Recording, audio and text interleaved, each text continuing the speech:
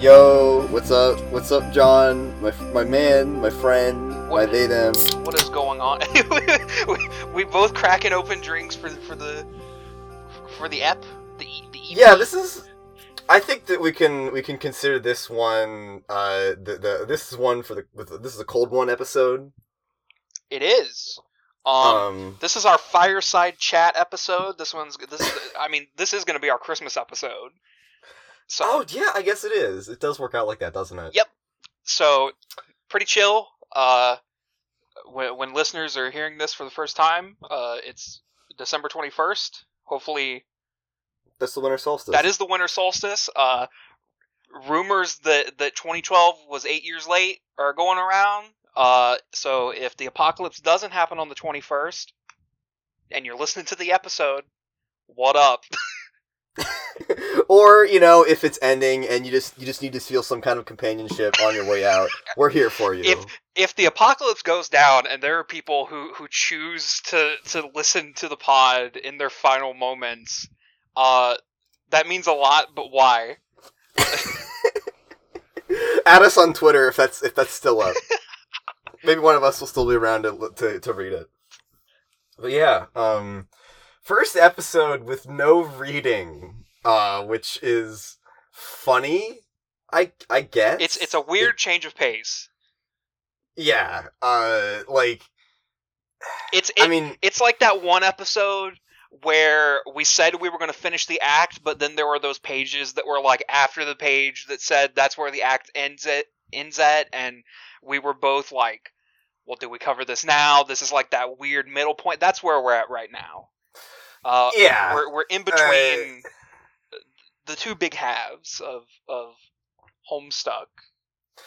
I mean, is it like halves, or is it like the first third and then the second 2/3?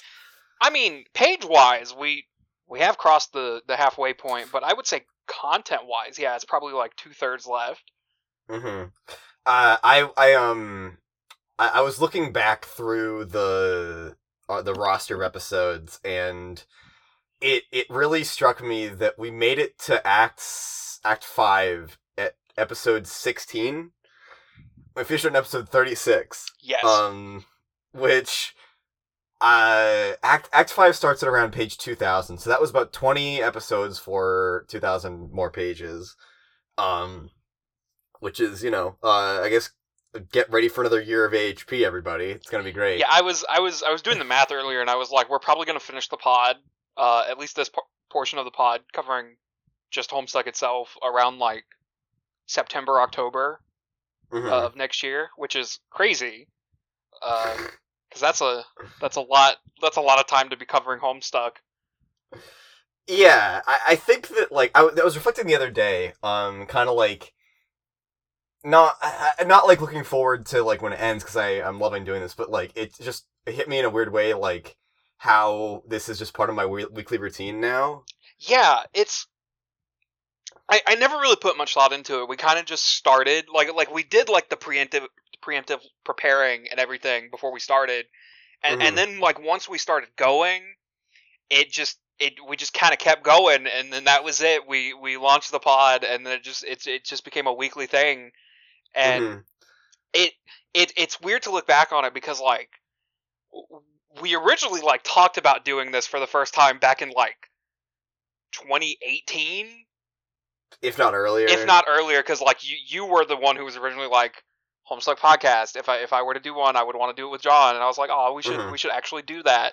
And then we were gonna. Yeah, but when I said it, it was like a joke, or it was kind of like, haha, what if? But it was like I just kind of sat on it for a while. Yeah, and then like the 10-year anniversary of Homestuck started getting closer, and you were like, hey, we should do this podcast thing, and I was like, and then it ended up not happening for the 10-year anniversary. But I don't know. I kind of like how the time frame of it worked out for when we actually did get around to doing it, because I don't know, I can't imagine doing the pod when COVID's not happening. That was the other part of it, I think, was that a lot like basically I remember my most vivid memory of like when we started doing this like 8 months ago or whatever was like around spring break, my last semester. Yeah. And around then was like the talks of coronavirus coming to the U.S. were it was a topic, and like everyone was kind of saying like it's gonna like something's gonna happen or like we're gonna have to lock down and stuff. Yeah. Maybe not in like super. I don't think everyone really expected what was going to actually happen, but it was a prospect. And then like around when we actually recorded the first episode, I think that was the week that my school announced that they were going to be closing for the rest of the semester. Yeah, I remember that because when we were recording the second episode, that's when like my spring break started, and I got the email that like we were going to be online after spring break, and Uh-huh. it was a weird point in time, but the pod was there for us. Yeah, like a big thing when this whole thing started was like this was a really good outlet for me because I didn't really have shit else to do. At school, like most of my friends at school did not live on campus, were not like going to the same to the same school I was in.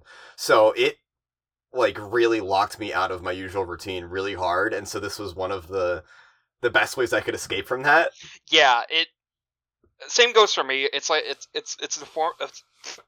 a form of an escape, but at the same time, like the fact that we're doing like weekly readings, it kind of provided like more structure to a very chaotic point in time. Mm-hmm. And yeah, I don't I when we were preparing for this, we definitely were not expecting COVID to happen, but Right, it right. happened.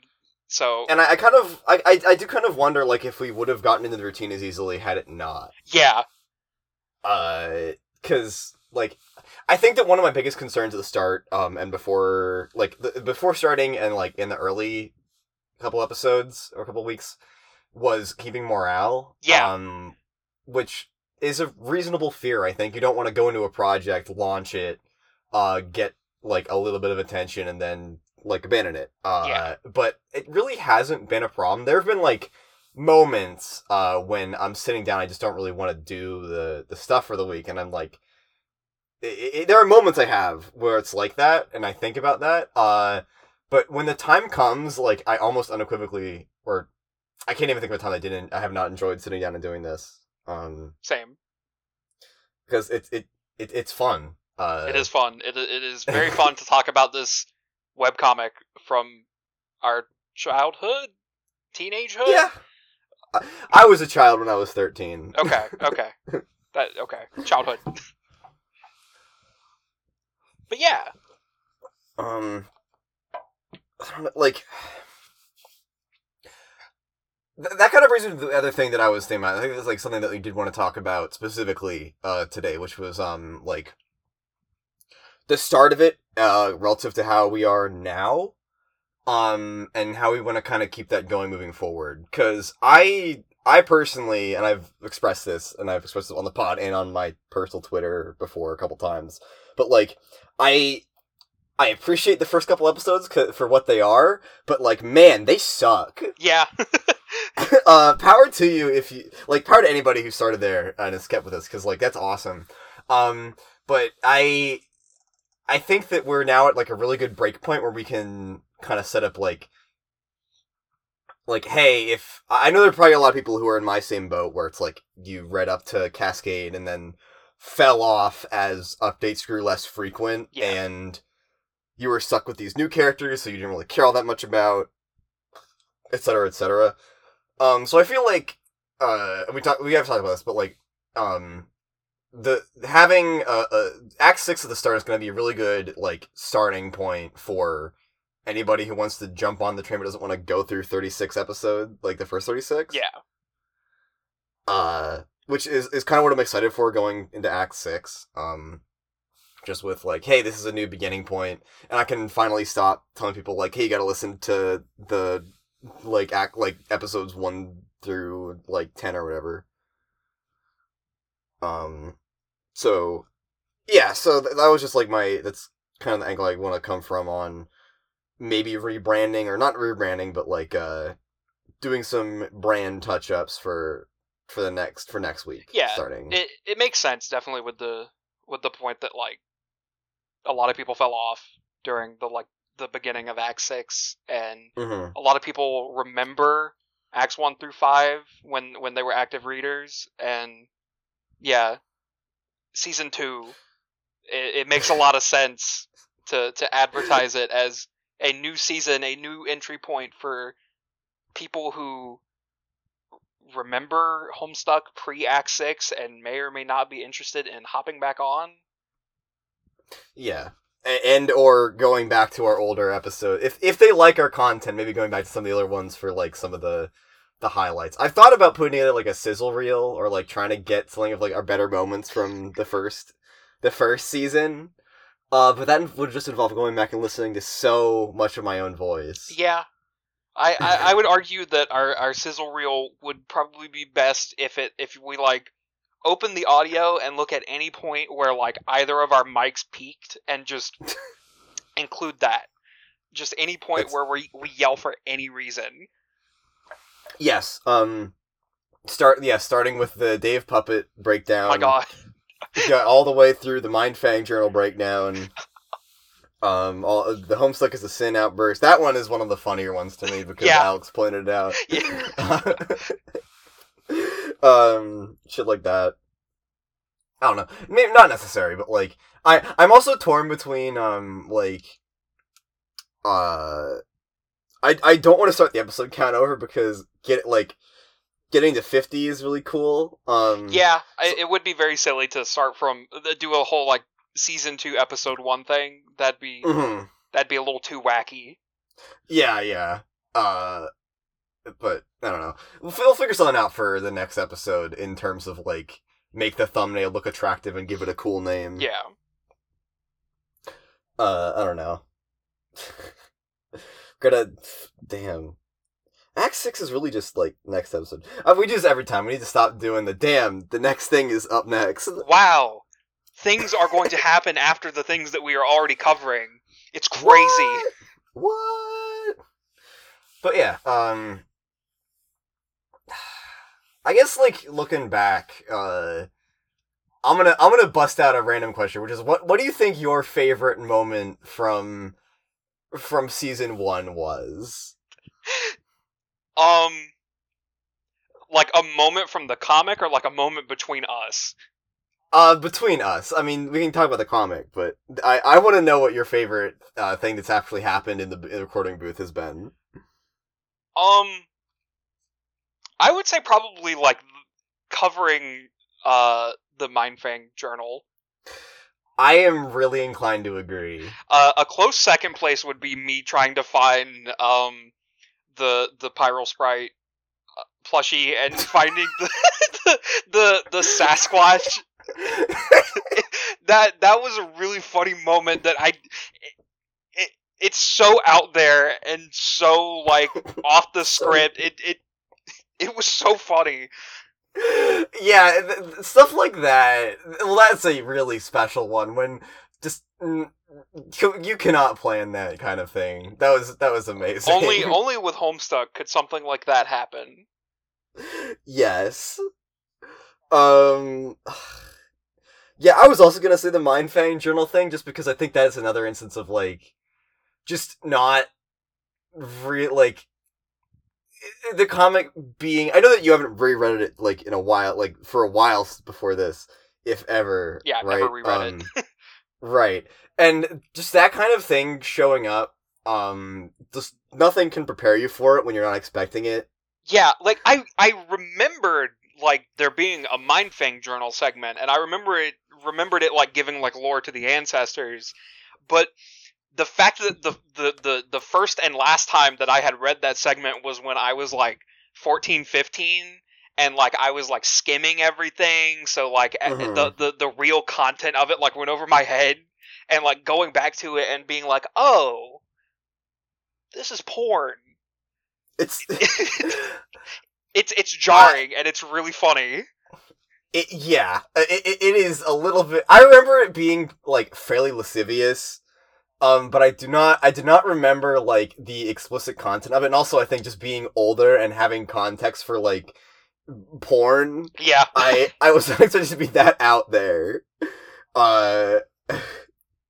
A lot of unexpected things while reading Homesick again. The wonderful capacity for this comic to surprise you. Everything is so dense. There's so much going on. There's always gonna be something you just do not fucking remember. Yeah.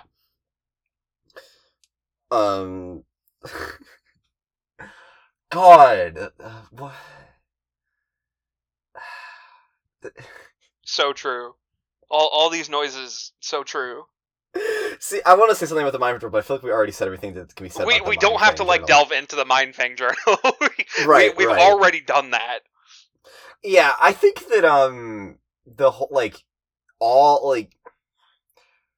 everything to do with the trolls kind of, maybe it's not surprising, but like I had forgotten how deep it goes in terms of having a society. Yeah. Like I think that I think that a lot of the things that were unexpected to me came in the form of things that I remember from being like the fandom or like fandom perceptions or like what got talked about or the way that got talked about. Maybe not being the truest to what actually is in the comic. Yeah. I think another really good example of that was like everything to do with troll romance. Because one, I forgot like I like the fandom perception of troll romance. We talked about this before. Was really kind of it was playful, which is like it makes sense for like a fandom of a fandom to engage something in like that in a playful way, right? Yeah. But I had forgotten just kind of how fucked up it was on the whole. And I think that kind of took me off guard. And we didn't really get into this when it came up, but the last piece of ancestor lore, like 2 episodes ago, where it points at the disciple and the sufferer, and it says that they had like the kind of romance that transcends the quadrants. And I think I was thinking about that, and it seems to me like almost the comic looking at the troll romance thing that's set up and being like, this is kind of fucked up. Yeah. Like that it gives like kind of a religious aspiration to go beyond that. Yeah. In lore, like yeah. What do you think? About the troll romance? I mean, like, there's like that, like anything that you like in that kind of fit like adjacent to that, or like anything that like you thought was that took you by surprise, I guess. Yeah, as for like surprising things, and this kind of does tie into the troll romance, is like with with Act 5, Act 2, just like how much of like Scratch's influence like went over my head my first read through. It was very surprising to see like just how much was like fabricated by him, and like it's very obvious that like troll romance is like another thing that like he had a hand in, and it's like obviously like made bad on purpose to make it all convoluted for trolls. To breed an unhealthy society. Yes. I guess. Yeah. Yeah, the Scratch thing is pretty huge. Cause, like, well, when you're, I don't know how to put this. I think part of it for me, and you might agree with this, is that like when you're skimming it and when you're like rushing through it to get to the part everyone is talking about that's current. Yeah. A lot of the things about Scratch are going to go over your head. Definitely. Especially all of the offhand mentions of him, which like tallying like all the characters he talks to directly who have like pester logs with him is going to get you to like half of the characters who it is confirmed that he had some kind of meddling with. Yeah.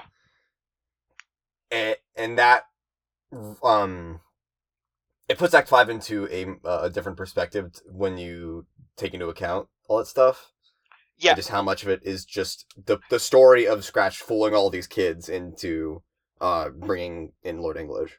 Yeah, I was just about to say that, like, the first time I read it, like, with the Lord English reveal in Intermission 2, like, it made sense with, like, all the like, hints that he was on his way and that he was gonna be the big villain going forward. With this reread for the podcast, it was more fitting to, like, have that reveal as soon as the curtains closed on Act 5, because Act 5 was very much about Scratch getting everything ready for him to come. Mm-hmm. And it just made sense. It made more sense to me for Intermission 2 to be there. Yeah, I think that kind of ties into something else that I thought about the comic as a whole, like, on the, like, rereading it, which is that it is so much more coherent than I remember it being. Yeah, definitely. As a kid, I remember just being kind of all over the place and feeling very random at times. But now, like, now as an adult, as I read it, it always feels like it is driving towards a point. Yeah. And those points will come in, well, they'll come and go, and another one will come out. But it always feels driven, and anything that is, like, getting attention feels like it's there for a reason. Yeah. Which, like, I think, as a kid, a lot of this, like, especially the ancestor stuff felt very out of place to me, in that regard. Or maybe not out of place, because I was just gobbling up anything that I could get, but it felt,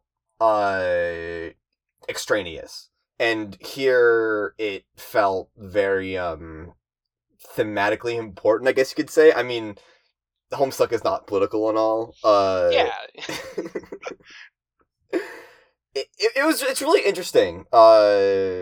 Especially because, like, in like, blah, blah, blah, blah, blah. As a kid, I think that the way that I consumed this comic was very much like to be part of the fandom, which I think is a pretty relatable thing to say for a lot of people. Yeah. And now that I am just reading it as a work of fiction to judge it on its own merit, I am gaining a very strong new appreciation for it. Hell yes. Hell yes. Homestuck pilled. We did it. I mean, I've been doing this for, like, what, like 37 weeks straight now, so I don't know. Yeah. Could have said that before. Just, like, yeah, the cogency of it is really cool. Yeah, I definitely have, like, a newfound appreciation for Hussey's writing. Mm-hmm. It's made me more aware of the shift that's about to happen going into Act 6. This is part of the concern I have, yeah. But go ahead. But I still do like the writing in Act 6. It's just I'm more aware of the fact that, like, Hussey started, like, making changes to his writing style, and, like, it's even more obvious, like, from Act 1 to where we are now, that, like, he was for sure. that he was in the process of making changes to it, because, like, from page 1, everything was very much small scale, very simple writing. Like, things were very obviously, like, happening, but very high frequency of jokes. Yeah. It feels like Hussey had, like, a shift in his intent with the comic.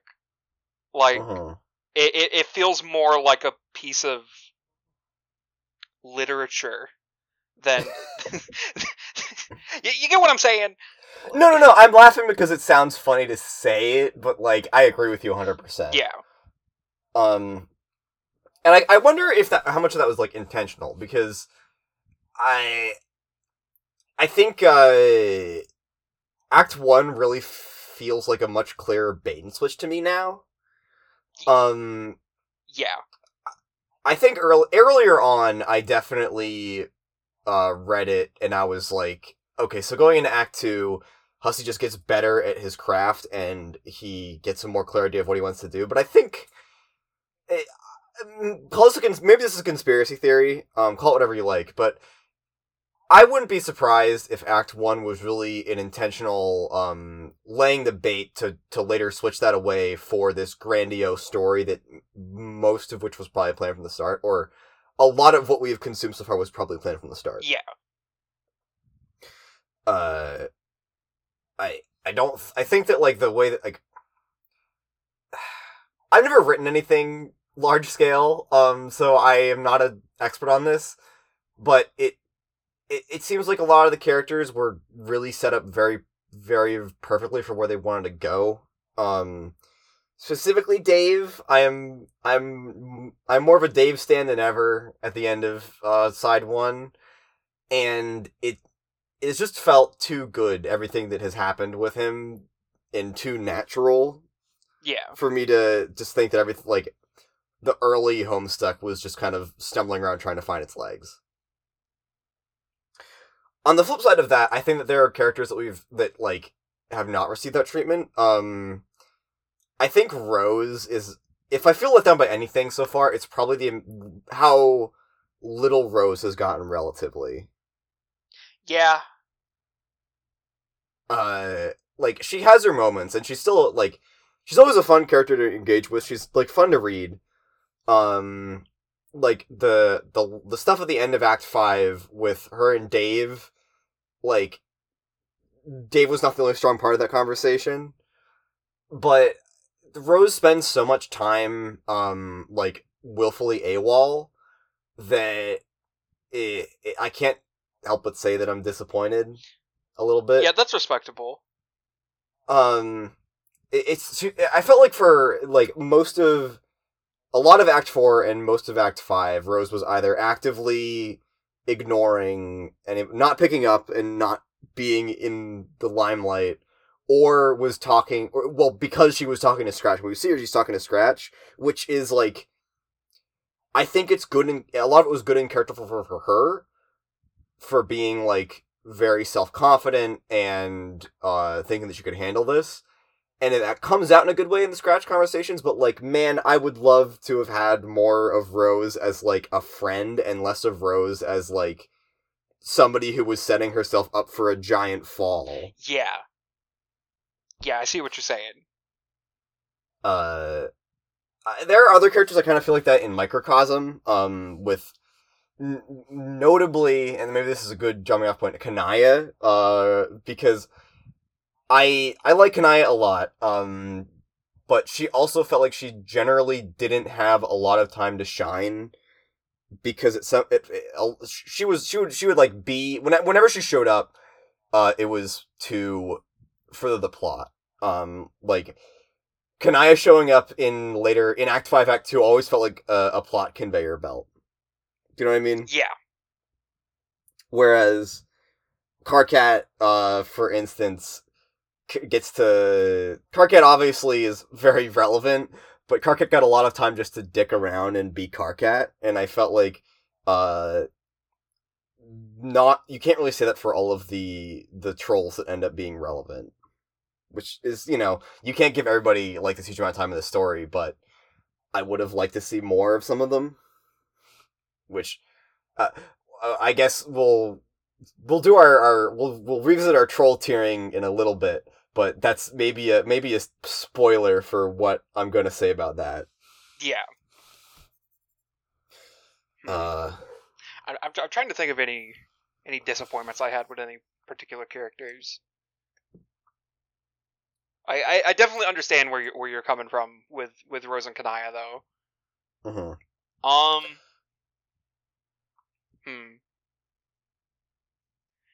How about Fefri? I actually have something written down for Fefri as well. But what I was going to say in reference to Fefri was, like, I think I agree that Fefri really just kind of feels extraneous, and which is disappointing because she's a really solid foundation, I think, or like there's hinted at a solid foundation in her intro. But I think Fefri showcases one of my other disappointments, which is that, like, on characters who are not, like, who don't get that kind of, like, depth that we enjoy from, like, our main cast, edgy humor just gets so tiring. Yeah. Your comment about Fairy showing up, dropping 3 slurs and dying. It's too literal. It just happens. It's not even a joke. It just happens. Yeah. Yeah, like, it's so sad. It is. I think I would say Fefri it probably has, like, the most wasted potential of the trolls. Mm-hmm. Because, like, her whole premise of her being the heiress to the throne, but she doesn't agree with, like, anything at all in troll culture, and like, wants to fix things. Like, there's good ideas there, and then she just says 3 slurs and dies. Yeah. I I don't want to sound like I have like a big double standard here, because it's not what I mean, but like there are characters like Dave and Karkat where I kind of start to tune out Dave dropping the R bomb and stuff like that. Yeah. Because there's usually something a bit more there that I can chew on, and while I don't necessarily enjoy it, it feels very true to his character and like to Karkat's character of being like an edgy teenage boy with a shell. Yeah. When it's like a character like Feferi, who just does not do a lot. Yeah. It stops feeling like you start to notice it. Yeah. More. The like one thing that she did was like kiss Solix when he died, and like that was it. She just kind of served as like she served as a reason to make Aridin like flip out and start killing people, and like that it's unfortunate for her to just become that. Yeah, the way that we're talking about it, I feel like if you weren't familiar with the comic, like I'm thinking in my head like, wow, we're talking about how great all the male characters are, and whenever we talk about a female character, it's how disappointed we are they don't get a lot of time. Yeah. Which you can point to Vriska and say that Vriska arguably has gotten like the densest amount of character depth.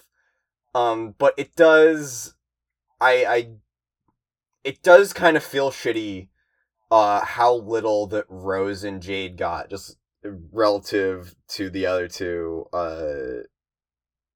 after concluding the first 5 acts. Yeah. Yeah, I don't think that Hussey is like a sexist guy, like, or I don't know. Don't want to say that. I'm not sure. I don't get a vibe of misogyny from Homestuck Act 1 through 5 is what I mean. But it does feel kind of bad to have the number of interesting female characters who stick around to develop be so much lower. Yeah.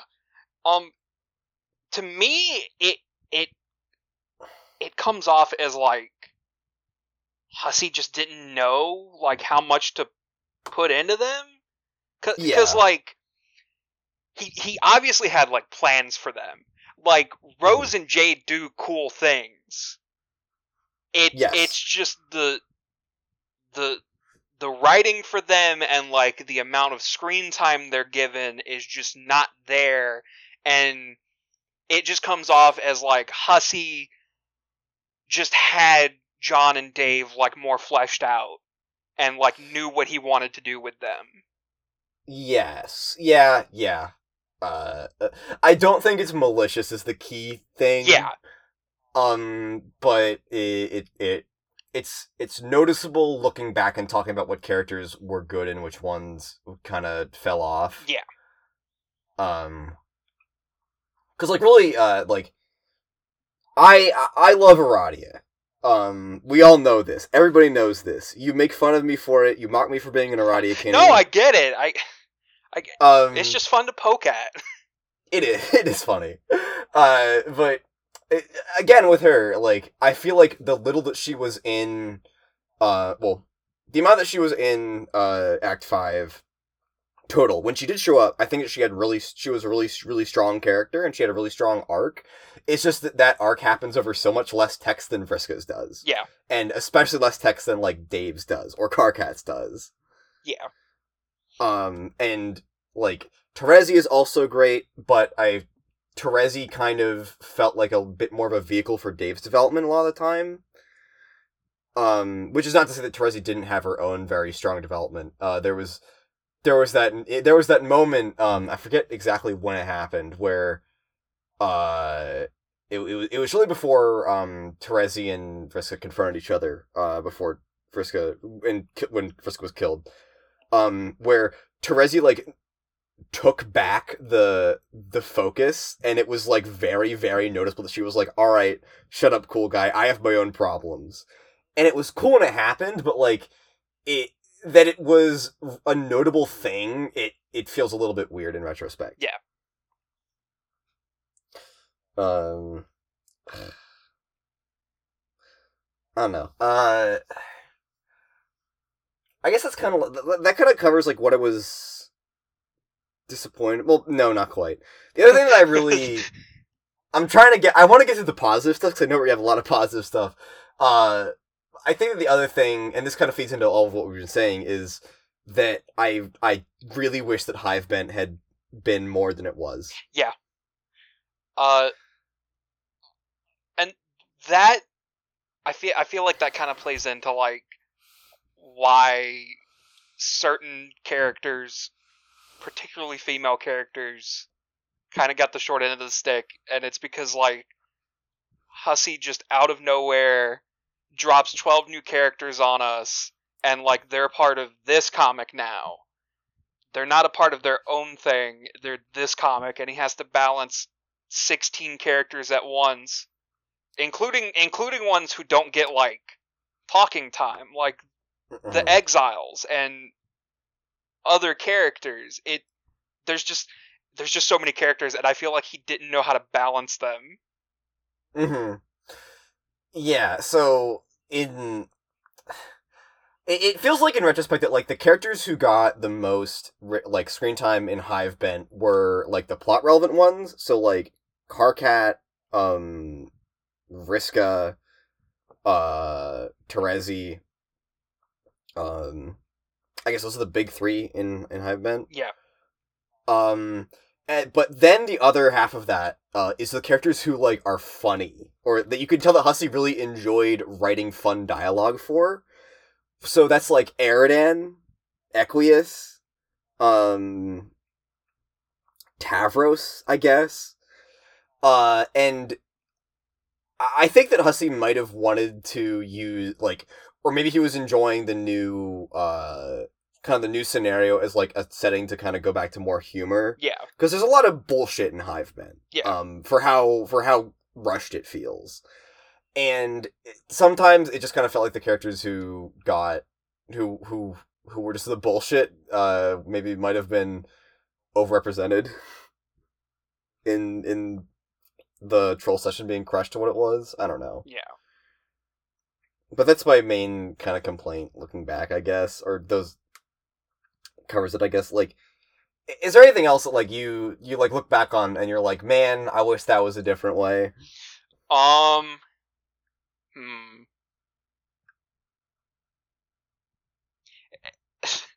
Any segment where Vriska's being ableist towards Tavros. Because definitely like a byproduct of Hussey's like late 2000s internet humor, where ableism equal funny. Like, you can have Vriska dunk on Tavros without it being like a haha, you can't walk. Yeah.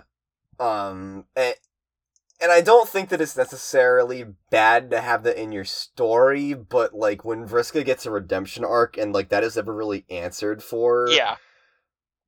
Obviously, not the worst thing she did. She needed to answer for killing all those people first. But it really sticks out. Yeah. That if I could change one thing about Homestuck, it would probably be that. Give the disabled rep to the character who isn't Tavros. Yes.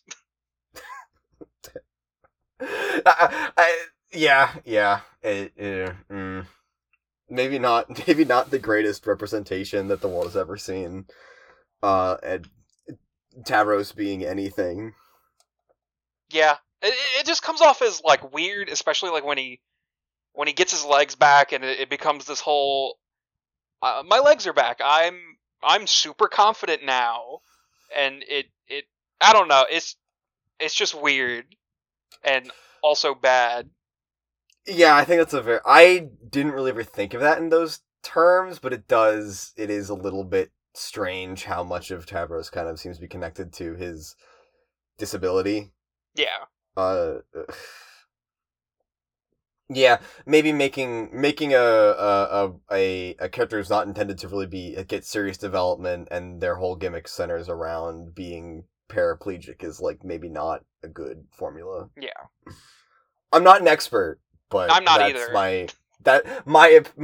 my take is that seems kind of bad, and it was certainly not executed very well. Yeah. Yeah. What about good stuff? Good stuff? We're talking about how sexist the comic is and how much it sucks. What you haven't read this? Neither of us have read this in like 100 years. Like, tell me all the stuff that you look back and you're like, wow, that was awesome. I'm trying to like not make this too forced. So I'm trying to like both keep us talking. I want you to talk more. I feel like I'm talking too much. No. I get it. Okay. So my first thing that I want to talk about with nice surprises, isn't really like anything specific in the comic. It's that like I read it so long ago, and like I've invested so much of my time in Homestuck, and it's like such a big part of like me. Like here, like 1/3 of my internet persona now is Vriska from Homestuck. Mm-hmm. And having never gone back and reread everything, there was a point in time where I was like, is Homestuck even good? Have I wasted all this time just putting so much interest in it that like going back and like revisiting the first half of it so far, I'll see if my opinion changes in the second half, but definitely the first half, I enjoyed it like a lot, and it made me very happy to come to the realization that wow, Homestuck good, Homestuck enjoyable. It has flaws, but I didn't waste my time. It's I good. agree. I would say that if you had maybe like branded a third of your internet persona on like Equius, your time would have been wasted. Oh! But yeah, that's really nice. Yeah. In general, I think it actually being legitimately good is a nice surprise. Yeah. I know that when we started, we talked a lot about it, or like I thought of it a lot as like we are excavating a historical artifact and analyzing it like it is some strange fossil. And that rapidly just turned into getting swept away by it, which is not bad, I don't think. Yeah. It's especially when we both read it when we were very young.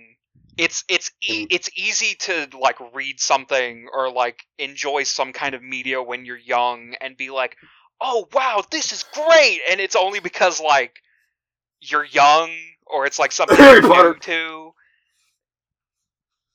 You get what I'm saying? Yeah. Definitely. It's and like I said before, like it's a different experience. So it's really like a nice Easter egg that it's like this cool weird animal I liked as a kid is like actually a pretty good story when I give it the time to be that. Yeah. Yeah. The biggest thing that I am really I thought was like really nice to experience was the good characters in this comic are legitimately really good. Yes. The strong moments, like the Vriska John conversation about how she wants to start fresh and how she is tired of being the way she is and how she felt like that, how that developed as a reaction for her and how she realizes that was like bad and she just wants to be in a place where people can forgive her for that without her seeming weak. That's really good. Yeah.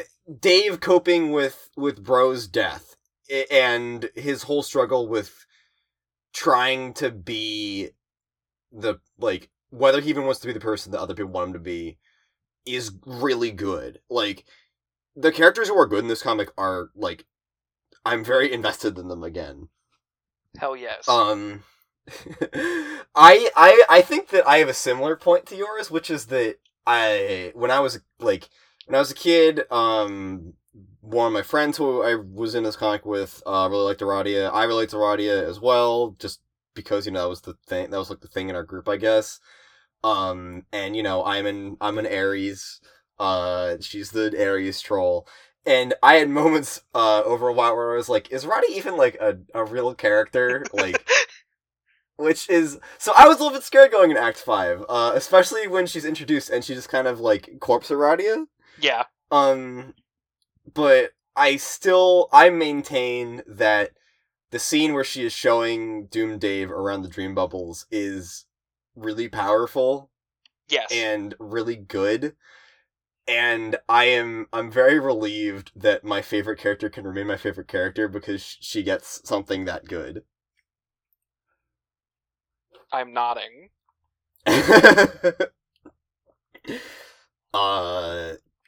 So something else that I would file under nice surprises is, like, how at points, like, certain parts that we've covered still, like, get emotions out of me. Mm-hmm. Particularly the anything regarding, like, Jaspers. Yeah, those were surprising. But like, and then things like Vriska's, like, last conversation with John, and then the dream bubble stuff with Vriska. Anything regarding Vriska. Mm-hmm. Yeah. No, you're completely in the right. Vriska is a very well crafted character, and I think that once she is presented with the opportunity to be more than the ableist mean one, Yeah, I think she really blossoms very rapidly into a very strong and likable character. Yeah. It's nice to be a cynical, jaded adult, who looks at everything and calls it stupid, and then go back to Homestuck of all things, and be like, wow, why am I crying in the club right now? So true. The Jasper shit is very real. Like, there's definitely things in this comic that, like, I don't want to say that all teenagers are sociopaths, but... That would be a very big claim. But as an adult, there are things that, like, I give the time to land, and they land really hard. Yeah. I don't think that all teenagers are sociopaths.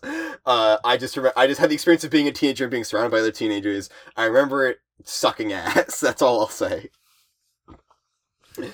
I guess that's a hot take. I don't know. One of the things I gave you was hot takes. But I ended up, like, not, like, I couldn't come up with any really good hot takes. Yeah, I don't really have any hot takes. I think I think most of my things that would be considered hot takes would be from the perspective of, like, Equius likers and Tavros likers and Eridan likers and Vriska haters.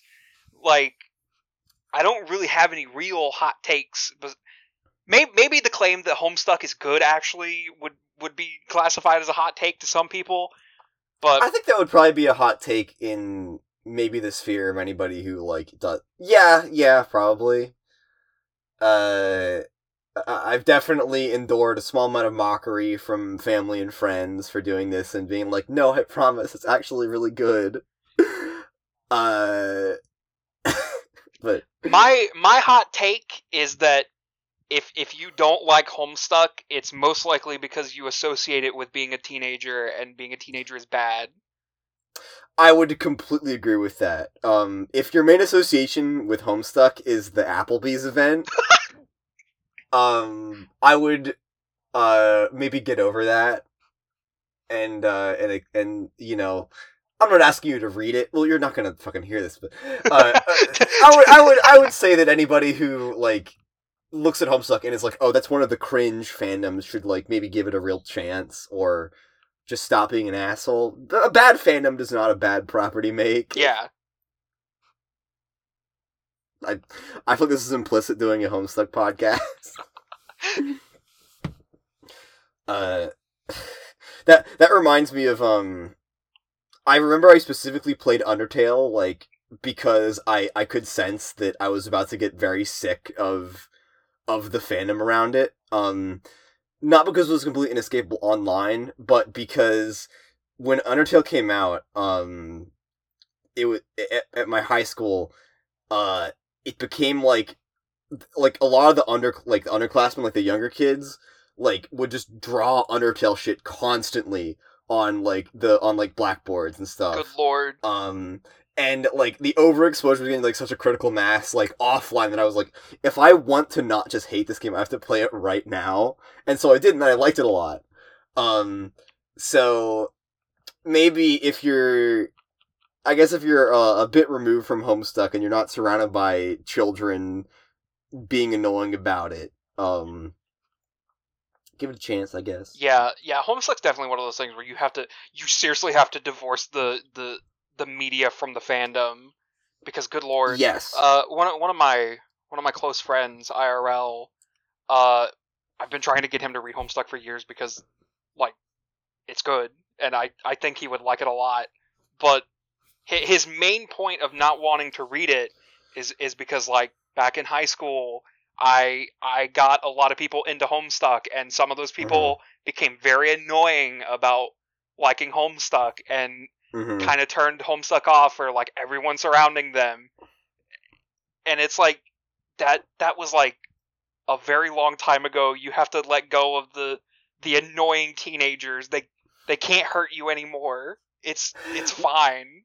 We need to destigmatize Homestuck in the modern age. Yeah. It's okay to enjoy it. The fandom things is one of the things that I was actually worried about going into this, because I think both like from past me and from having seen like heated Homestuck debate in the modern age, like the discourse is very much alive. Oh yeah. As someone who participates a lot in modern Homestuck fandom, yeah, it's still there. Some things are like age-old debates that we can't shut up about, even though we've already figured out the answer to them. Like, is Vriska bad? The answer is no. Stop debating it. But yeah. Yeah, I think I started putting this down things that I was worried about that didn't pan out, but then I decided to tick that yet. Like, discourse topics in Homestuck there are many of them. They're as old as the sun. There are like classics that are from a much older time on the internet, which is like, is shipping incest bad? Answer: yes. Yes. And if you must, then please get it out of my face. But like there are other topics like race stuff. Yeah, which the race stuff is still very much prominent. Yes. I feel like we haven't made our opinions clear on this in a while, which is that like people can fucking draw whatever they want. Who gives a shit? Don't harass people. Don't be a weirdo. Don't be an asshole. Like it's very obvious that like Hussey wrote these characters, well, the human characters, with the intent of them being white.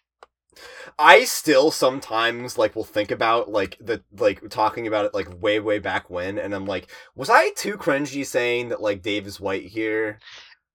I don't think you were. I like right from what like Hussey has put into the comic, specifically the white Dave stuff and Carcat's comment about pink little monkeys. Like I think it's fairly obvious that like Hussey's intent was for them to be white, but Sorry, go ahead. Sorry. He pretty much like let go of that pretty quick because it's not important to their characters like at all. Yeah, I was gonna say it. Like, intent or not, like it's not like none of these characters being white would like matter. Yeah. Is the thing. I this is like enough like an age-old debate topic. Never held in good faith, but like anytime that anyone wants to imprint like a minority identity on a character who is not explicitly that, like you always get the people who are like, well, where does it say that? And it's like the answer is that it doesn't, but it doesn't have to. Yeah. Like it literally does not matter. Like people like to bring up Hussey's comment that the characters are aracial, and they try to play it as this, oh, they're aracial, like literally in the comic universe. And it's like, first of all, no, they're humans. They would have a race. And second of all, it's like it's because he understands that like people, a large number of people do not see these characters as white, and that's fine because that's going to naturally happen. But people like to take the. I think the most annoying people are the ones who are like, they're literally aracial, and the ones who are the enlightened centrists. Yeah, and then there's the ones who are like, Hussey intended them for them to be white, so white stuck is canon, and it's so annoying. Like you don't have to be obnoxious about these things. It matters to some people, but if you're doing it for the sake of being a contrarian, I hate to say it, but you're on the wrong side. You're being annoying. Opening your mouth, if you have nothing to contribute to the conversation, like, why are you talking? Yeah. And I feel like I need to give context maybe to some people who might not have been around for that long. But like that kind of thing is literally like ever since the first like black person decided to cosplay a Final Fantasy character and somebody decided to draw it, that has been like a thing that nerds of the internet will not shut up about. And like I'm sure everybody who has like been on Twitter like in the past like year has seen like the time that drawing the Mario princesses as black became a thing, and you got all these nerds being like, actually, they're not black. And that has been going on for as long as I can remember. Yeah, like, and then there's the people who are like, well, if you're going to draw this character as black, I'm going to draw Lucio as white. And then you get white Lucio, and he just sits there, and he haunts your memory. White Lucio is one of the funniest things online, but yes, it is... It's not the same thing. I don't know. We don't have to explain it. We're both white. I don't... Yeah. Like, it's not our place to explain why it's not the same thing. But it is not the same thing, and it's stupid. Yeah. It's stupid. Doing anything... I think that doing anything related to, like, fandom out of spite is stupid. Yeah. And will only breed more hate. Yeah. And Homestuck fandom is a good example of that. Yeah. Like, the reason I brought up the race thing in the first place is because I know that there's a little bit of that coming in the comic itself in not too long. And I want to be prepared for it. What are you talking about? What? Oh, okay. I'm picking up what you're putting down. Yeah. Act 6 has like a little bit of clunky handling of race. I think that around when Act 6 happened, well, this might change when we read it, but my historical perspective has been that maybe Hussey was spending a little bit too much time on the internet, and he made some poor decisions, and might have made some poor decisions out of spite. Yeah. And we may or may not have to contend with those shortly. We could talk about when we get to it, because I've heard some like more interesting takes on like how that wasn't Hussey like doing what everybody assumed he was doing, and how he was actually like poking fun at the white stuck people specifically. Oh, we got a discourse war on the horizon. Yeah, we do have a discourse war on the horizon, but we'll get to it when we get to it. Very exciting.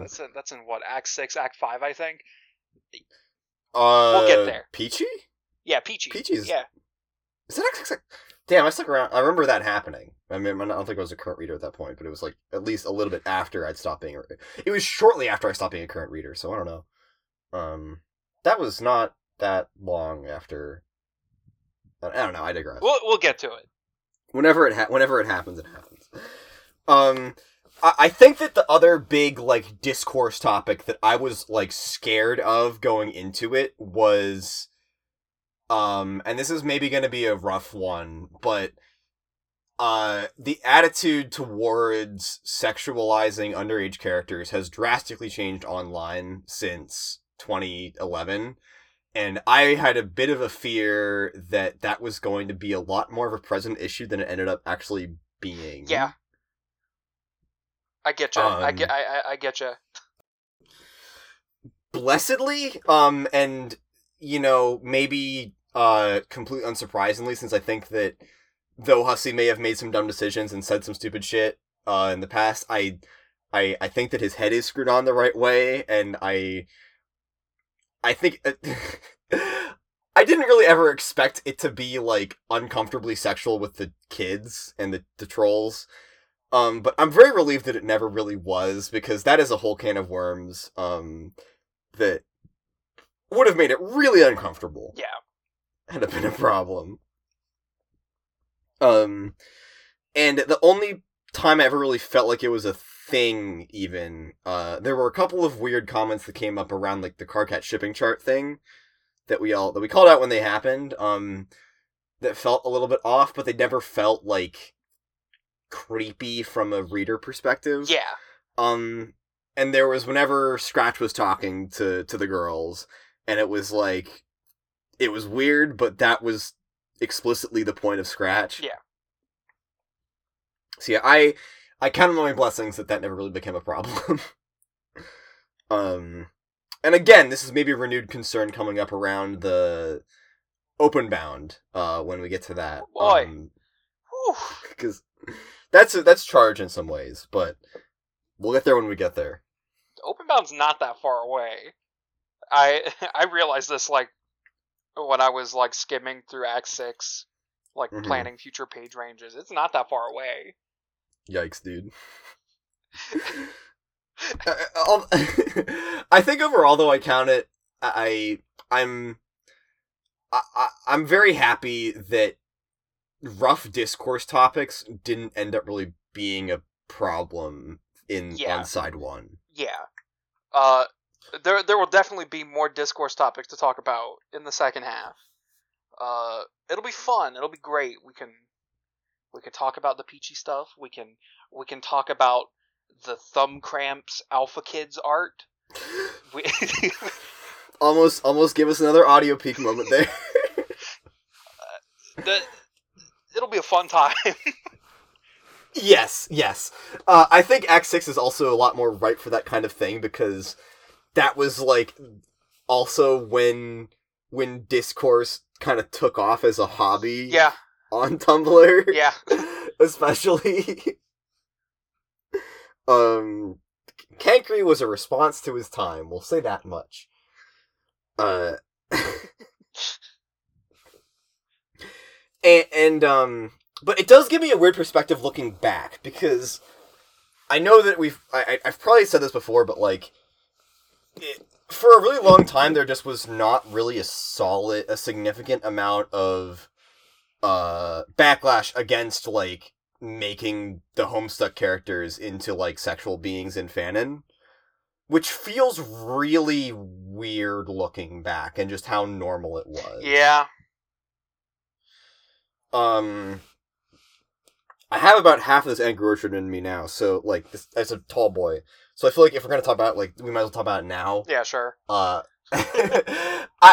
think I don't think we ever brought this up on air, but I think that one of the things that I look back on and I cringed the hardest at was when was when home smut was a thing. Yeah. It How do we Okay, first of all, I know we have listeners who are, like, underage. So yes. So Uh, we're gonna have Alex like edit. Yeah, Alex, edit in a robot voice saying when we stop talking about home smut. Please skip to 1 hour, 17 minutes and 30 seconds to skip the home smut. And then you guys can just jump to that. Yeah. But home smut was, oh god, it was such a dangerous thing to be happening.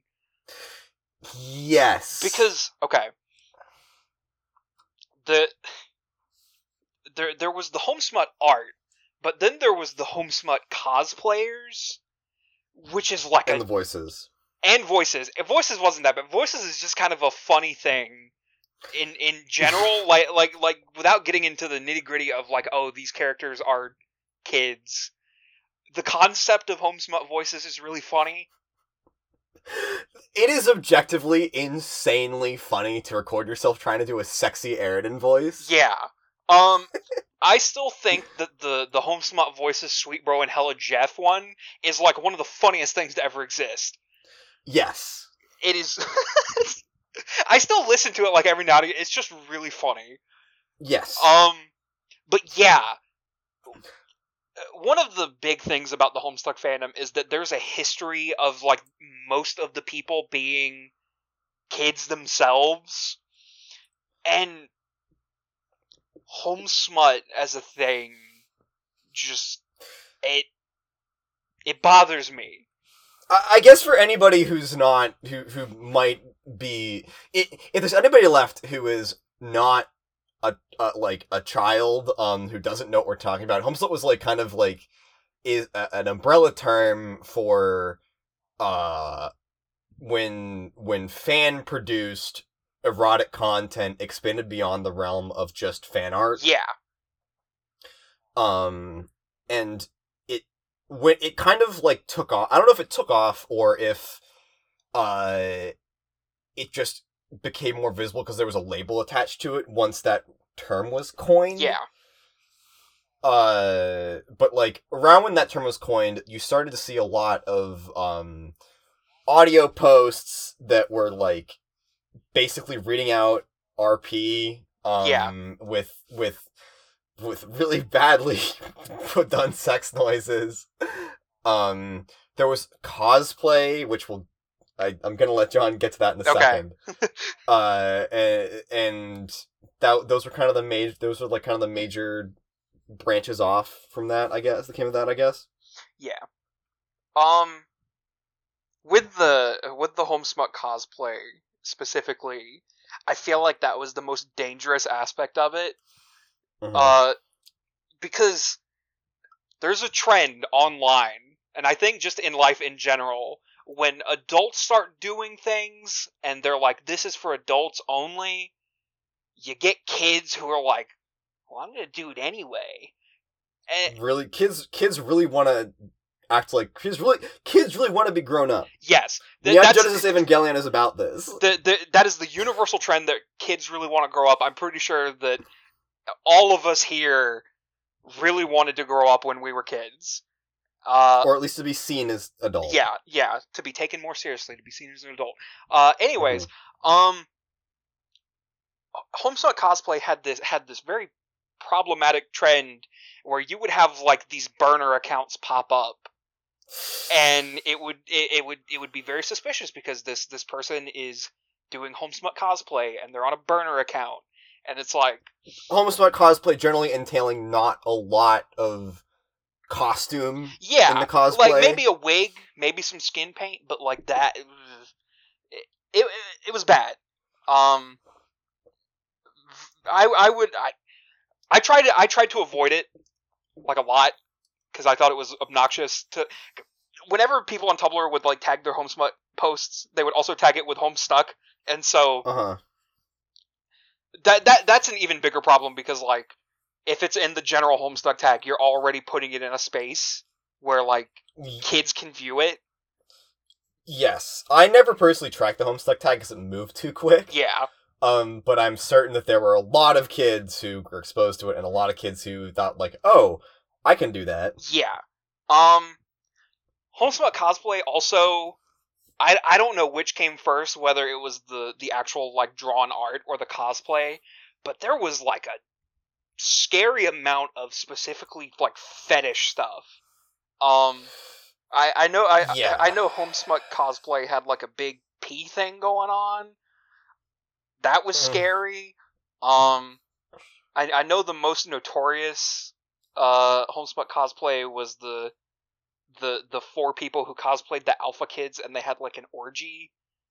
That was probably the most I forgot about infamous that. one. I had forgotten about that. Yeah.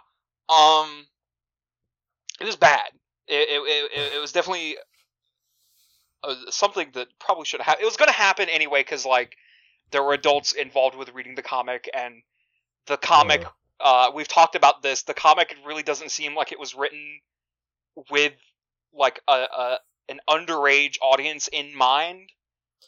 But you had kids reading it anyway, and there was also the problem that like a lot of Hussey's fans were on the comics board on 4chan, so you had a lot of porn being drawn over there that like made its way elsewhere in fandom spaces. Homesmut was a curse. It was a plague, and it haunts me.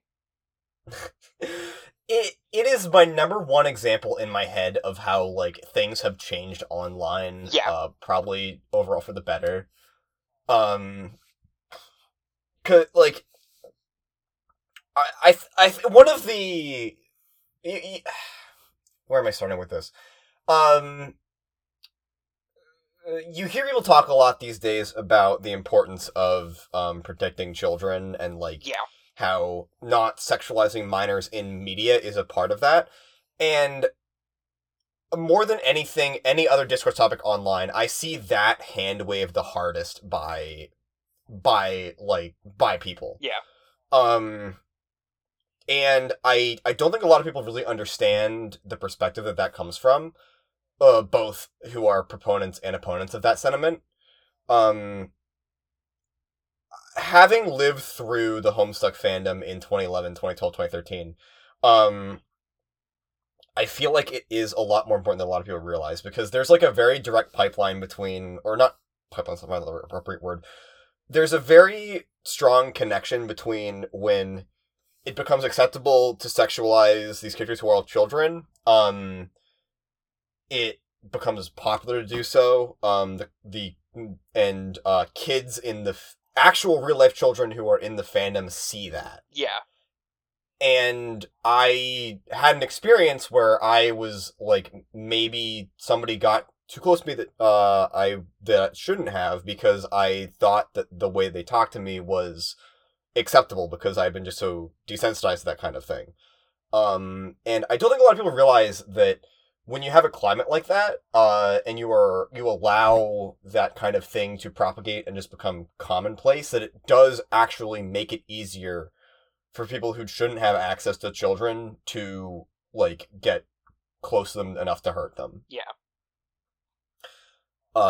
So that's my really sobering, somber opinion on that. 'Cause, like, you might think that there's a world of difference between, like, drawing sexy fan art of, Act 4 Rose, and a 16-year-old or 15-year-old girl, like, puts on a rose wig and lipstick and posts herself naked online.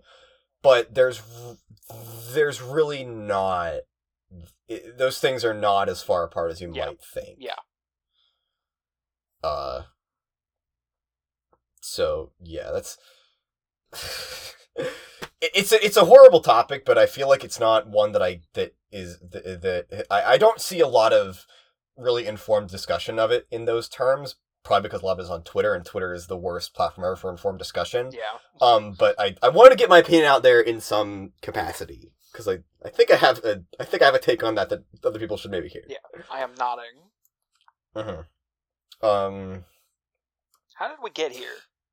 We're talking about discourse. I think before I want to leave the realm of the not safe for work, though, I will say that on a much more lighthearted note, I still think about the picture of the custom troll dildos. Oh my god! At least once a week.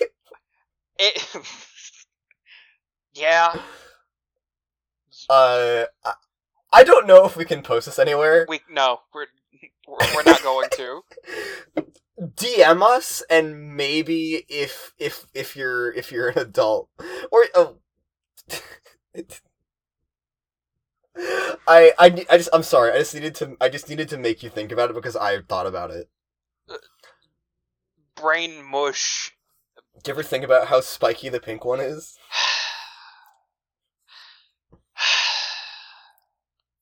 Alex, edit this out. Sigh. Or don't. It's funny. I don't know. I guess if we're going to try to push back towards the realm of the safer work, unless there's anything else you wanted to say. No, I think we covered everything I talked about. Somber or maybe funnier. I don't know. Whatever. Yeah, I got nothing left with the not safe for work.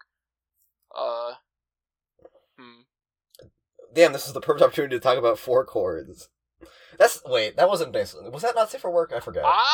I never got into 4 chords. I just knew it existed. I mean, I wasn't either. I don't know many people who did.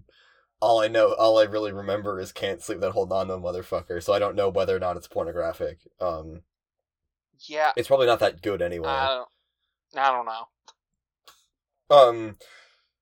I guess as we close it and try to get towards the realm of the more safe for work, I will say that, if you are a kid, who didn't heed our warning because that's what kids are inclined to do, consider what I said and, be careful in your actions with people online because... Definitely. It's a tough place out there. It definitely is. Yes. And what do I want to bring us into now that we've gotten that out of the way? What do I have left here that I want to talk about? I'm looking at your list. What haven't we covered? I don't know. I'm trying to think of things that I might have blanked on, or things that I might come up. I don't know.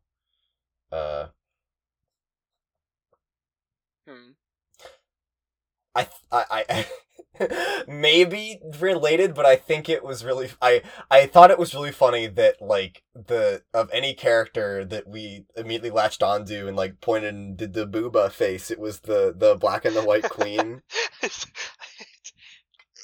Yeah. Can you blame us? Newfound appreciation for the black and white queens. Very, very... Okay.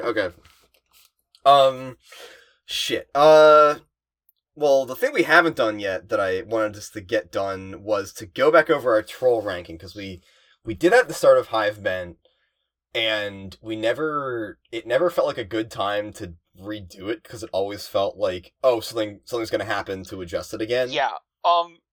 And I mean, after this point, more things are going to happen.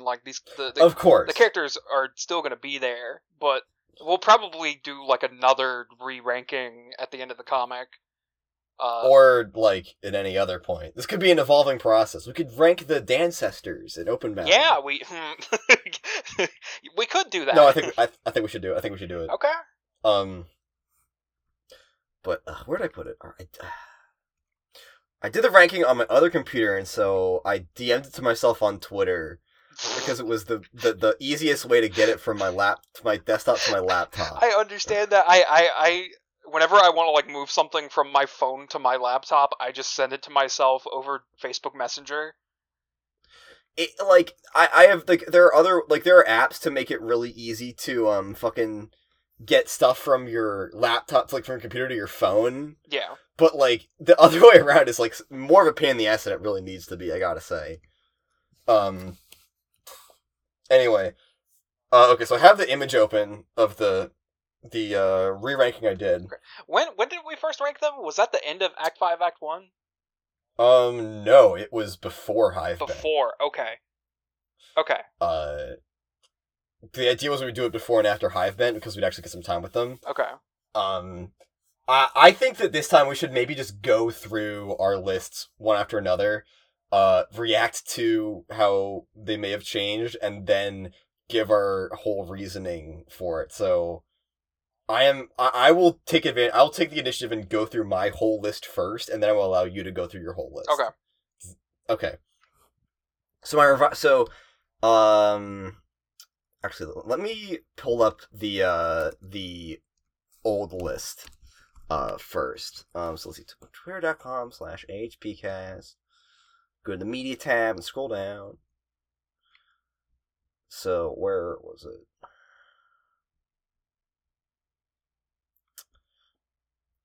Okay, so my original ranking went this way. So in S tier, I had from left to right, Aradia, Karkat, and Kanaya. The A tier was Terezi and then Vriska. B tier was Solix, Feferi, and then Nepeta. C tier was Eridan, then Equius. D tier was Tavros, and F tier was solely occupied by Gamzee. My revised listing, the S tier, in order from best to worst, is still Iridia, Vriska, then Karkat. The A tier is Terezi, then Kanaya. The B tier is Nepeta, then Eridan. The C tier is Feferi, then Solix. D tier is Tavros. F tier is Gamzee and Equius, but they are interchangeable, and I feel like either one could be at the bottom. Okay. And I'll now send it in our chat so that you have a visual reference for this. Okay. And give me your revised ranking then. Okay. My original ranking was S rank, Vriska, Terezi, Aradia. Mm-hmm. A rank, Nepeta, Solix, Kanaya. B rank, Karkat. C rank, Feferi. D rank, Equius and Tavros. F rank, Eridan and Gamzee. And Okay. My revised ranking, no changes in S rank. It's still Vriska, Terezi, Aradia. Okay. My A rank is now Karkat and Kanaya. My B rank is Solix and Nepeta. My C rank is Equius. My D rank is Fefri and Gamzee. And my F rank is Tavros and Eridan. All right. And I will. Interesting stuff coming out today. I knew. I think Equius being above, being that high is throwing me off a little bit. I'm sure it is. I put some thought into it. I did as well. I specifically write down notes on all the characters whose placement I changed, so I guess to explain myself, Vriska went from A to S, I think for reasons that do not need to be said again. That we are a Vriska podcast, we are Vriska propagandists. She is one of the best characters in the comic. She's good. I moved Eridan from C to B. The reason I did this is You're insane. I know I am. I found Eridan to be one of the most entertaining characters consistently. I understand. He's a shitter. He is a shitter, but he is probably the most fun shitter to read. Every time he shows up, it is hilarious. He is such a well written, just insufferable incel. It is delightful. I have really warmed up to hate liking Eridan. And Nepeta, she stayed in the same tier, but I moved her up over the other characters. She's still at the top of my B tier, because even though she does not do a lot, I thought she was a very nice character when she showed up. She really earned a lot of points for the Jaspers conversation. Yeah, agreed. And having a troll who is just nice gets you a lot of mileage, honestly. My demotions. Kanaya went from S to A tier because she basically did not have a lot of time to shine, like I said earlier. I wish it were not so, but I kind of felt like I had to move her down a little bit just because she didn't do a lot. Equius went from C to F because fuck that guy. The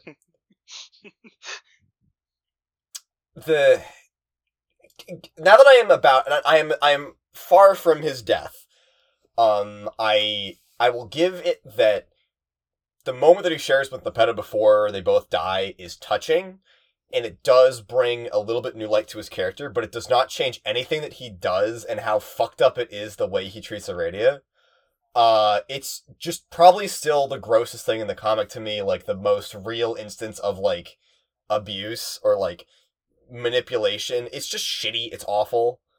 And on one hand, like, I hope that he has to answer for it. On the other hand, I just hope it's never brought up again because it just feels like it just feels like a thing that the comic was not ready to have in it. And I hate it. I hate it. It was bad. It still is bad. I do not like that guy. He sucks. And Feferi and Solix were demoted from B to C because they just simply were not there enough. I like Solix too. I think that sometimes he was like, I feel like sometimes when Solix had dialogue, it came across a little bit as Hussey being edgy. Yeah, I can see that.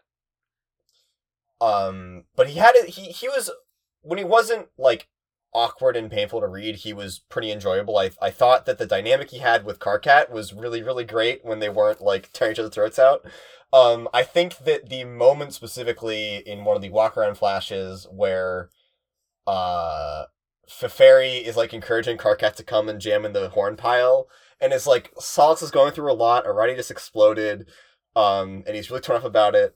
Don't want to come and talk about your feelings, and Karkat says no. I think Solix saying, "Thank you, Karkat, you are a true friend," is, like, one of my favorite jokes ever in the comic, and I love it. I have to give him points for that. So, I never listened. I think I put him below Feferi by accident, and he should be above her. But that okay, we can correct that in the images re-release. Feferi also, like we said, interesting potential with being the new empress, and wanting to basically dismantle Troll society as like her ideology. Wasted on a character that says 3 slurs and then dies. And everyone else unchanged. Karkat, stay at the top. I remember Karkat. I remembered Karkat being very fun and like very always there, and that is basically true. I forgot like how all over the place he is. But it honestly just made it more fun to read, I think. And kind of led weight to his character arc that he goes from being like an abject shitter, constantly struggling with himself, to maybe being a little bit wise and trying to escape his past, not being able to let go of it. I think that was a good arc for him. Yeah. Obviously not complete yet, but he's still around. But I think he's a really good character, really solid character. Terezi, I like Terezi more than I remember, but she felt too often like she was just a vehicle for Dave to have development. Although when she was good, she was really good. But just was not good enough. Same with Kanaya, basically. Nepeta was on the same tier. Basically, she's still very sweet and nice. Just that. Tavros unchanged. I remember when we were doing our original ranking, I originally put Tavros lower, but I chickened out. Because I was thinking, Gamzee is, like, awful, and Tavros is just kind of boring and annoying, and I think that basically proved itself correct. Yeah. Like, Tavros doesn't really do anything. The worst thing he does, and this still stick with me, is, I think it was during the Flarp thing, when I don't remember the specifics of it. I think it might have been when Terezi was either when Terezi was blinded or Roddy was killed. And Tavros kind of gave this limp dick line about like, maybe it's better this way after Vriska did something really horrible. That still really doesn't sit right with me. Yeah. So Tavros stays where he is because he is both boring and annoying, and he kind of sucks and is a shitty friend. Gamzee stays in the bottom because he sucks. He's annoying and he sucks. He maybe is at the bottom with a little bit more impunity because of that weird panel towards the end of, like, right at the end of Act 5, where, like, he makes that weird advance on Tavros. Man. Yeah, that happened. It really did. And Aradia stays where she is because she's still my favorite and I still love her. I will let you say your piece here because I want to hear some of these takes. Okay. So again, like when we did the first ranking, that was just based on like what I remembered, and granted, I know what happens after the point where we are, so like the influence of that is still like over my rankings, but with the newfound revisiting of these characters, I'm trying to figure out how I can stall before I get to Equius, because I know Equius is the one you want to know the most about. You can just talk about each one in order. Okay. I mean, no. No. I hate you.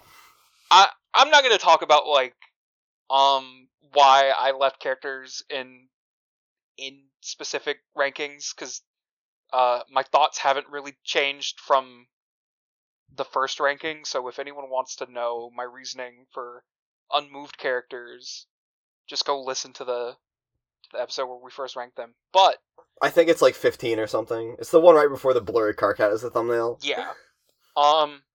So for my promotions, my first promotion is Karkat from B tier to A tier. Yes. When I did the first ranking, I just couldn't remember like anything about Karkat pre like middle of Act 6, and I just remembered him being very boring and obnoxious. And false. What? False. False. Yeah, false. But I did like Karkat. But going back over Acts 1 through 5, well, not 1 through 5. Let me gather my words. I'm getting concepts mixed up. Going over Act 5, it is nice to see Karkat transition from an obnoxious shitter to like an enjoyable character. An obnoxious shitter with a heart. Yes. And it's good. I enjoyed Karkat, and while he went through a lot,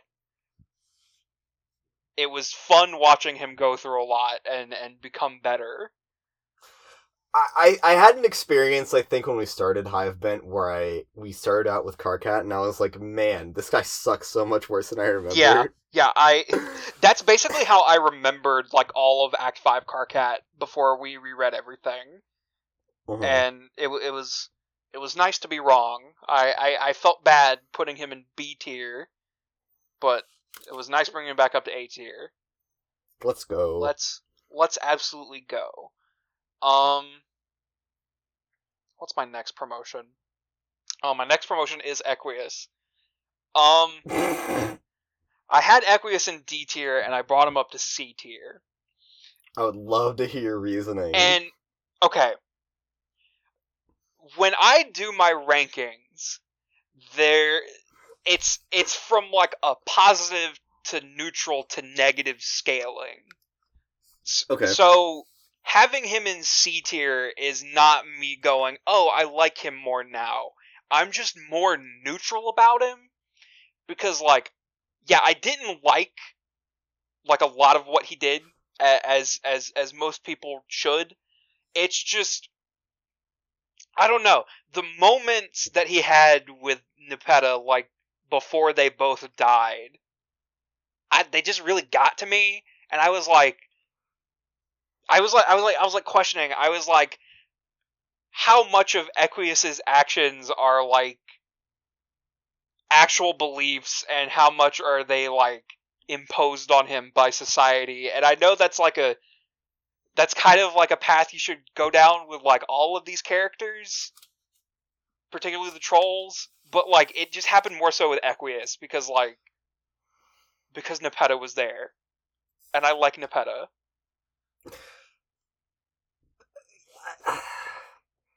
It's the cultural thing is, I guess it's an interesting point, especially considering how, like, drilled into, like, how fixated he is on the caste system. Yeah. And, like, I guess there is an argument to be made that if he is really, like, that dogmatically inclined towards rigid belief in blue blood supremacy, like, he might have genuinely thought he was doing Aradia a favor by giving her a robot body with royal blood. Yeah. But I just cannot like get over the like programming her to have feelings for him. I get that. It's so nasty. Yeah, I get it. I'm just neutral about him now.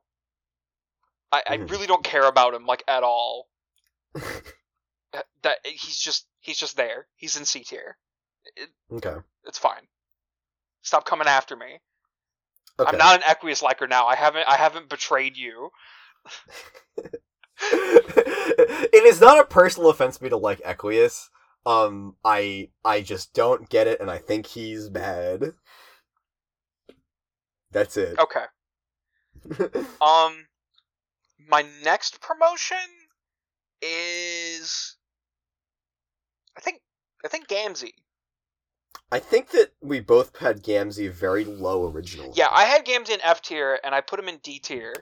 And the main reason for that is because, like, I thought sober Gamzee was, like, more entertaining than I remembered him. Mm-hmm. I enjoyed the tonal shift that he brought to the Meteor. I don't know, it was just fun watching him run around like a scary little clown. Just doing shit. Yeah, as a plot device, he's certainly he's a good plot device, I guess. Yeah, but he's still pretty annoying in the early bits, and with the Tavros conversation right at the end of Act 5. I don't even know, like, if we can talk about that yet. I feel like that we need to sit on that more before, like, make sure nothing else happens, before we, like, start dissecting that, because it just felt so weird. Yeah.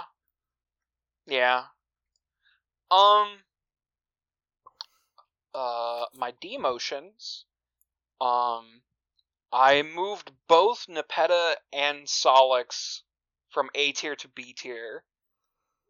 Mm-hmm. And the main reason for that is, while my thoughts on them from my initial ranking do, like, still hold, they're just not there that much, and I don't know. Mm-hmm. I wish there was more of them, but there's not.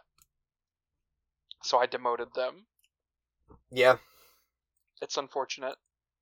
Yep. My next demotion is Pfeffery, because yes, my neutrality on Pfeffery going in was going in with the mindset of I'm neutral about her because she has potential, but she says 3 slurs and then dies.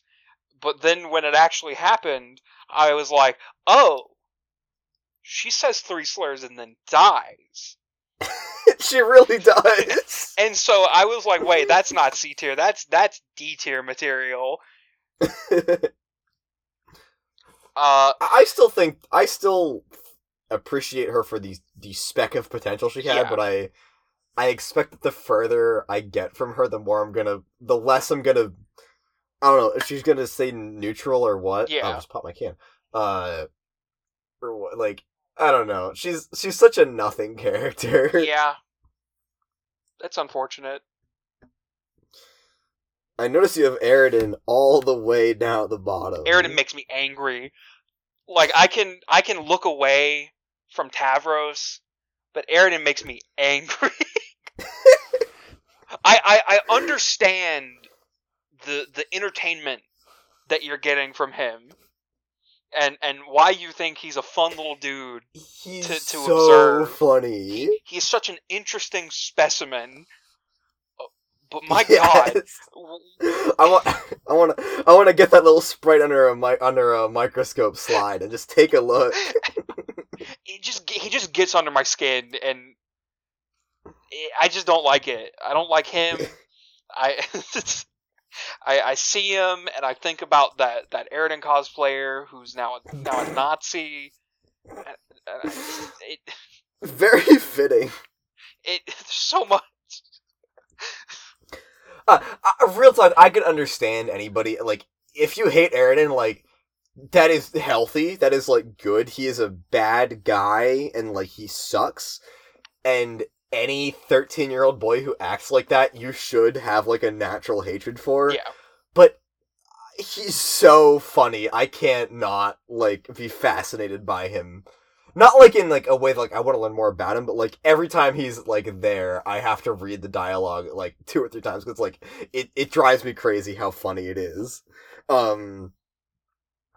Hussey, I can tell Hussey enjoyed writing Aridin, because, like, at every single opportunity there is a reference to, like, how much of a desperate loser he is. Oh, yeah. And it rules. And that covers I respect it. That covers it for my ranking.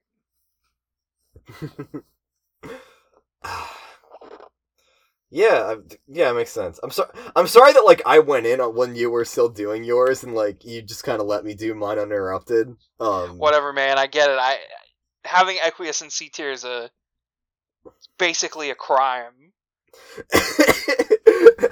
The perspective that I had when, like, doing this was that, like, I didn't really have, like, the C tier was not, like, the neutrality point, it was more, like, how strongly I feel about the characters stratified in general, Yeah. so, like, all the way down through C tier, I can still say that I kind of like Feferi and Solix, like, I appreciate them for existing, even though they didn't do a lot. Yeah.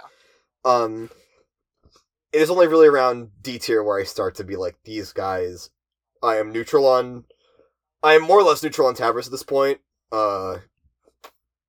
and I just like it a little bit, and then Aridin, or Equius and Gamzee are the ones that I actively dislike, and then whenever they show up on screen, I'm like, oh, god damn it, the comic is now worse. Gamzee, well, I appreciate your ranking with Gamzee as a plot device, I guess, because it's not really quite true, because whenever Gamzee shows up on screen in Act 5, Act 2, it's like shit is going down, but, like, whenever he talks, it's like, man, shut up. Yeah.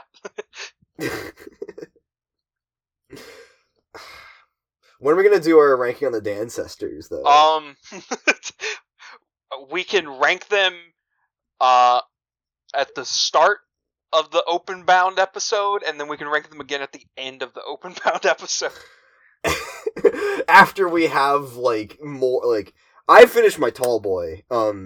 I plan to drink, like, 2 or 3 times as much alcohol when doing Openbound, because I don't know how else I'm gonna process it. Oh, yeah, I get it. So I guess that'll be kind of fun.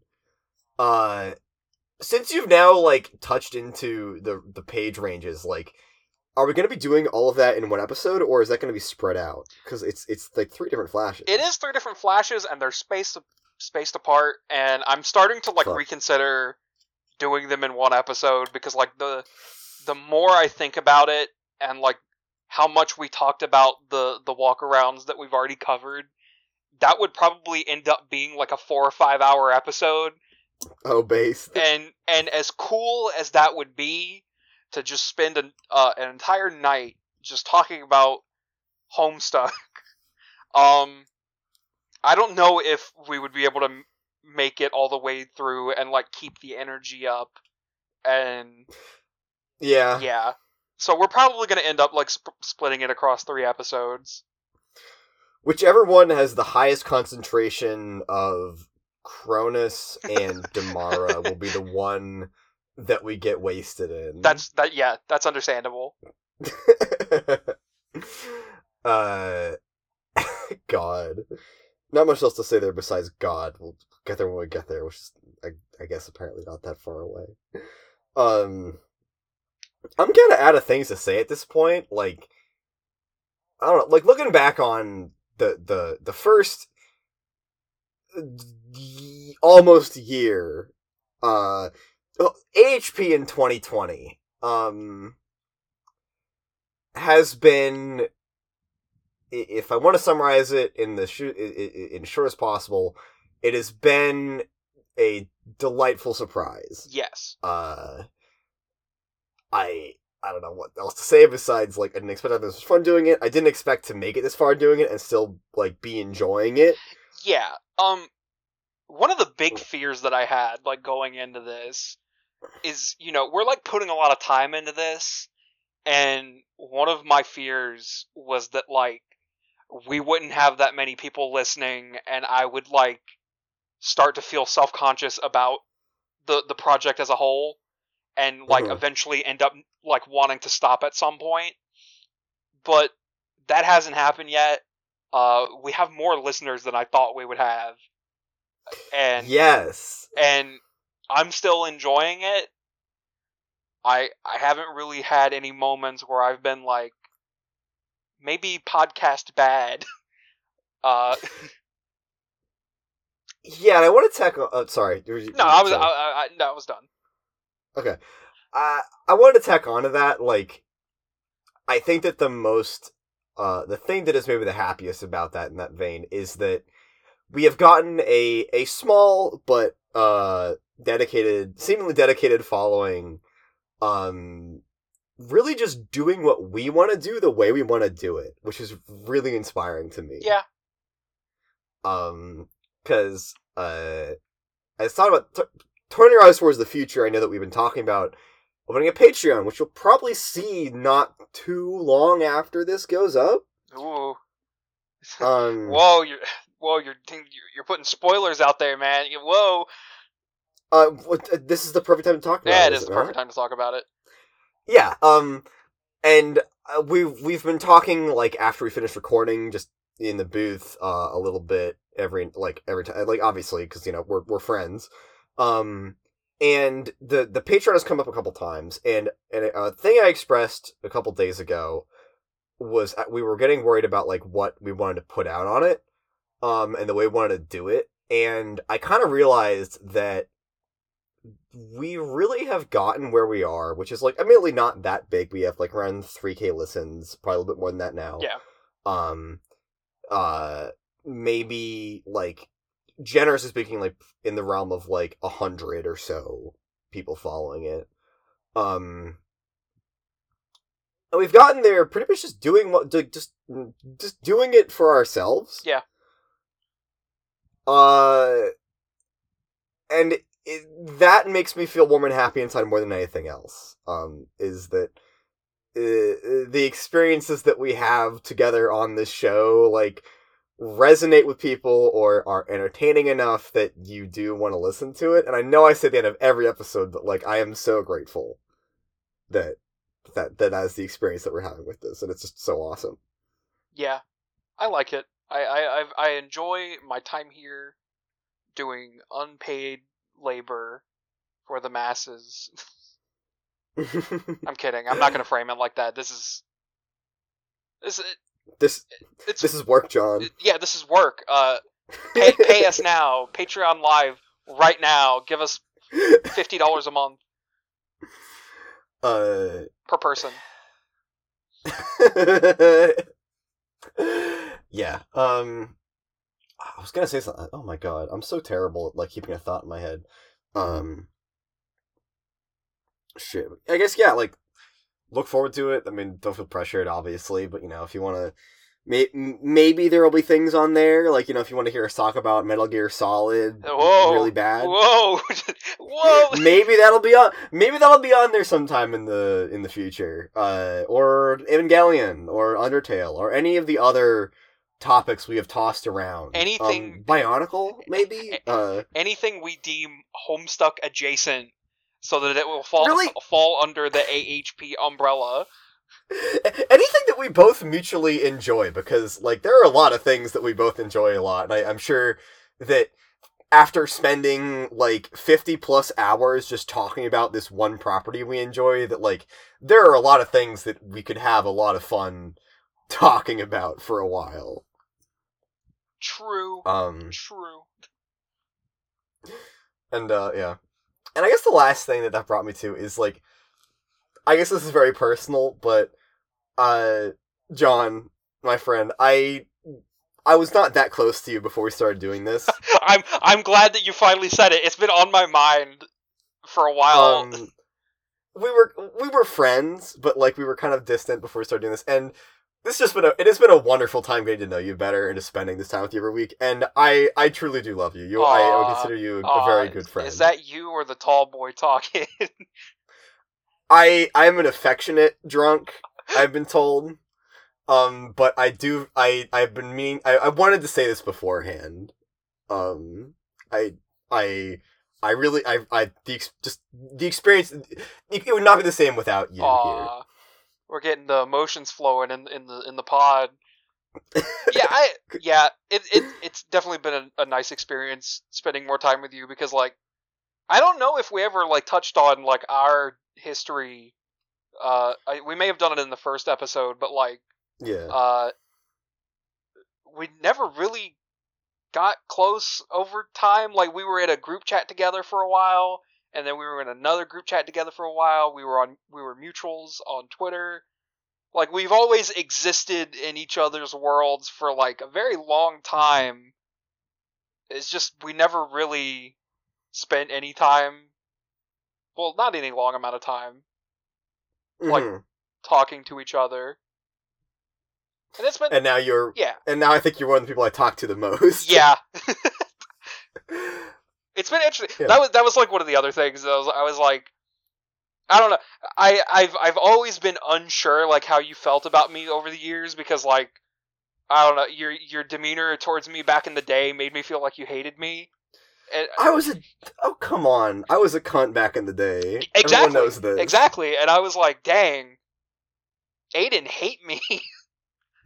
And yeah, it's been nice talking to you more over this past year. Definitely. I'm smiling. Very good. Very good. Yeah.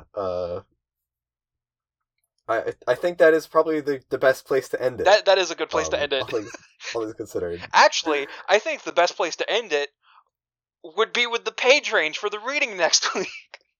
We tricked you into listening to all this because you're waiting for the page range, you suckers. Haha. AHP's trick. We did it. I might just post on the page on the Twitter anyway, and then also post the episode, because I know that our fans are simps and they will come running anyway. Yeah. But yeah. So how are we going into Act 6? I may or may not have been bad and watched the Act 6 opening flash already because I was so excited. God. Our page range, our first page range in season 2 of AHP, side 2 of Homestuck, our venture into Act 6 is 4113 to 4217. Alright, very, very nice 104 page range we got there. I like it. You pointed out recently that Act 6 starts on page 4113. Yeah. Fucked up a little bit. Hussey likes his numbers. He really does. But yeah, that said, I think this is probably a good time to close it out. Sure. We have a nice little episode on our hands, and by little, I mean 2 hours. I didn't think we were going to talk for 2 hours. I didn't either. I thought we would, like, struggle to get to an hour, but then we just kept talking.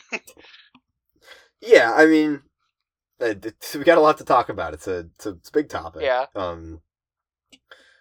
yeah, put this on, huddle up besides the fire or whatever, and enjoy your Christmas season or whatever it is you celebrate. If Kwanzaa, anything. Hanukkah, just the winter solstice. Yeah, if you're an that atheist, too. I guess. Any snowy themed holiday. Actually, no, that cuts out like our southern hemisphere fans. Any December adjacent holiday. Yeah, anything surrounding the month of December, whether it be in December, after December. Maybe you're listening to this episode in November of next year. Hey, happy Thanksgiving. Happy Thanksgiving. Yeah, okay. Okay. Anyway, it has been a wonderful first year of HP. I'm very happy with how far we've come. And I feel really comfortable. Again, as always, thanking our listeners. I know I just did this, but it's awesome. Love you guys. Means a lot that you're here. Especially if you're the end of this one, we just blabbed about random stuff for 2 hours. And listen to us get sappy with one another. Also, Alex, thank you. Every time we get a really long episode, I'm like, this is going to take longer to edit, and I feel bad about it. But, hopefully you enjoy listening to this as well.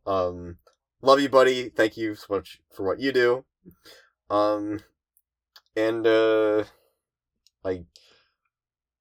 I guess join us next week for 4113 to 4217. Yes. Act 6 time, baby. I love you. It's go time. I love you too, John. I appreciate you. I appreciate you as well, Aiden. Sorry, Tails, if this looks gay to the viewers.